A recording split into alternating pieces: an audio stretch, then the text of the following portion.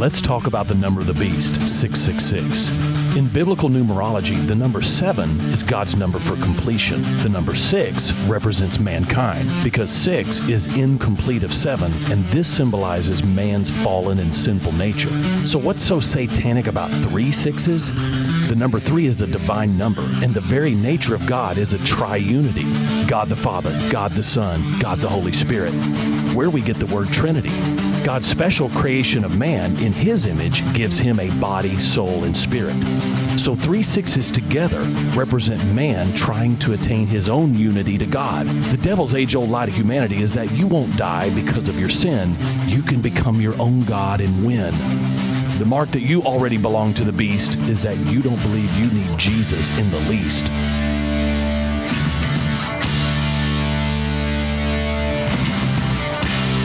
I'm Pastor Heath from Woodland. Think about it.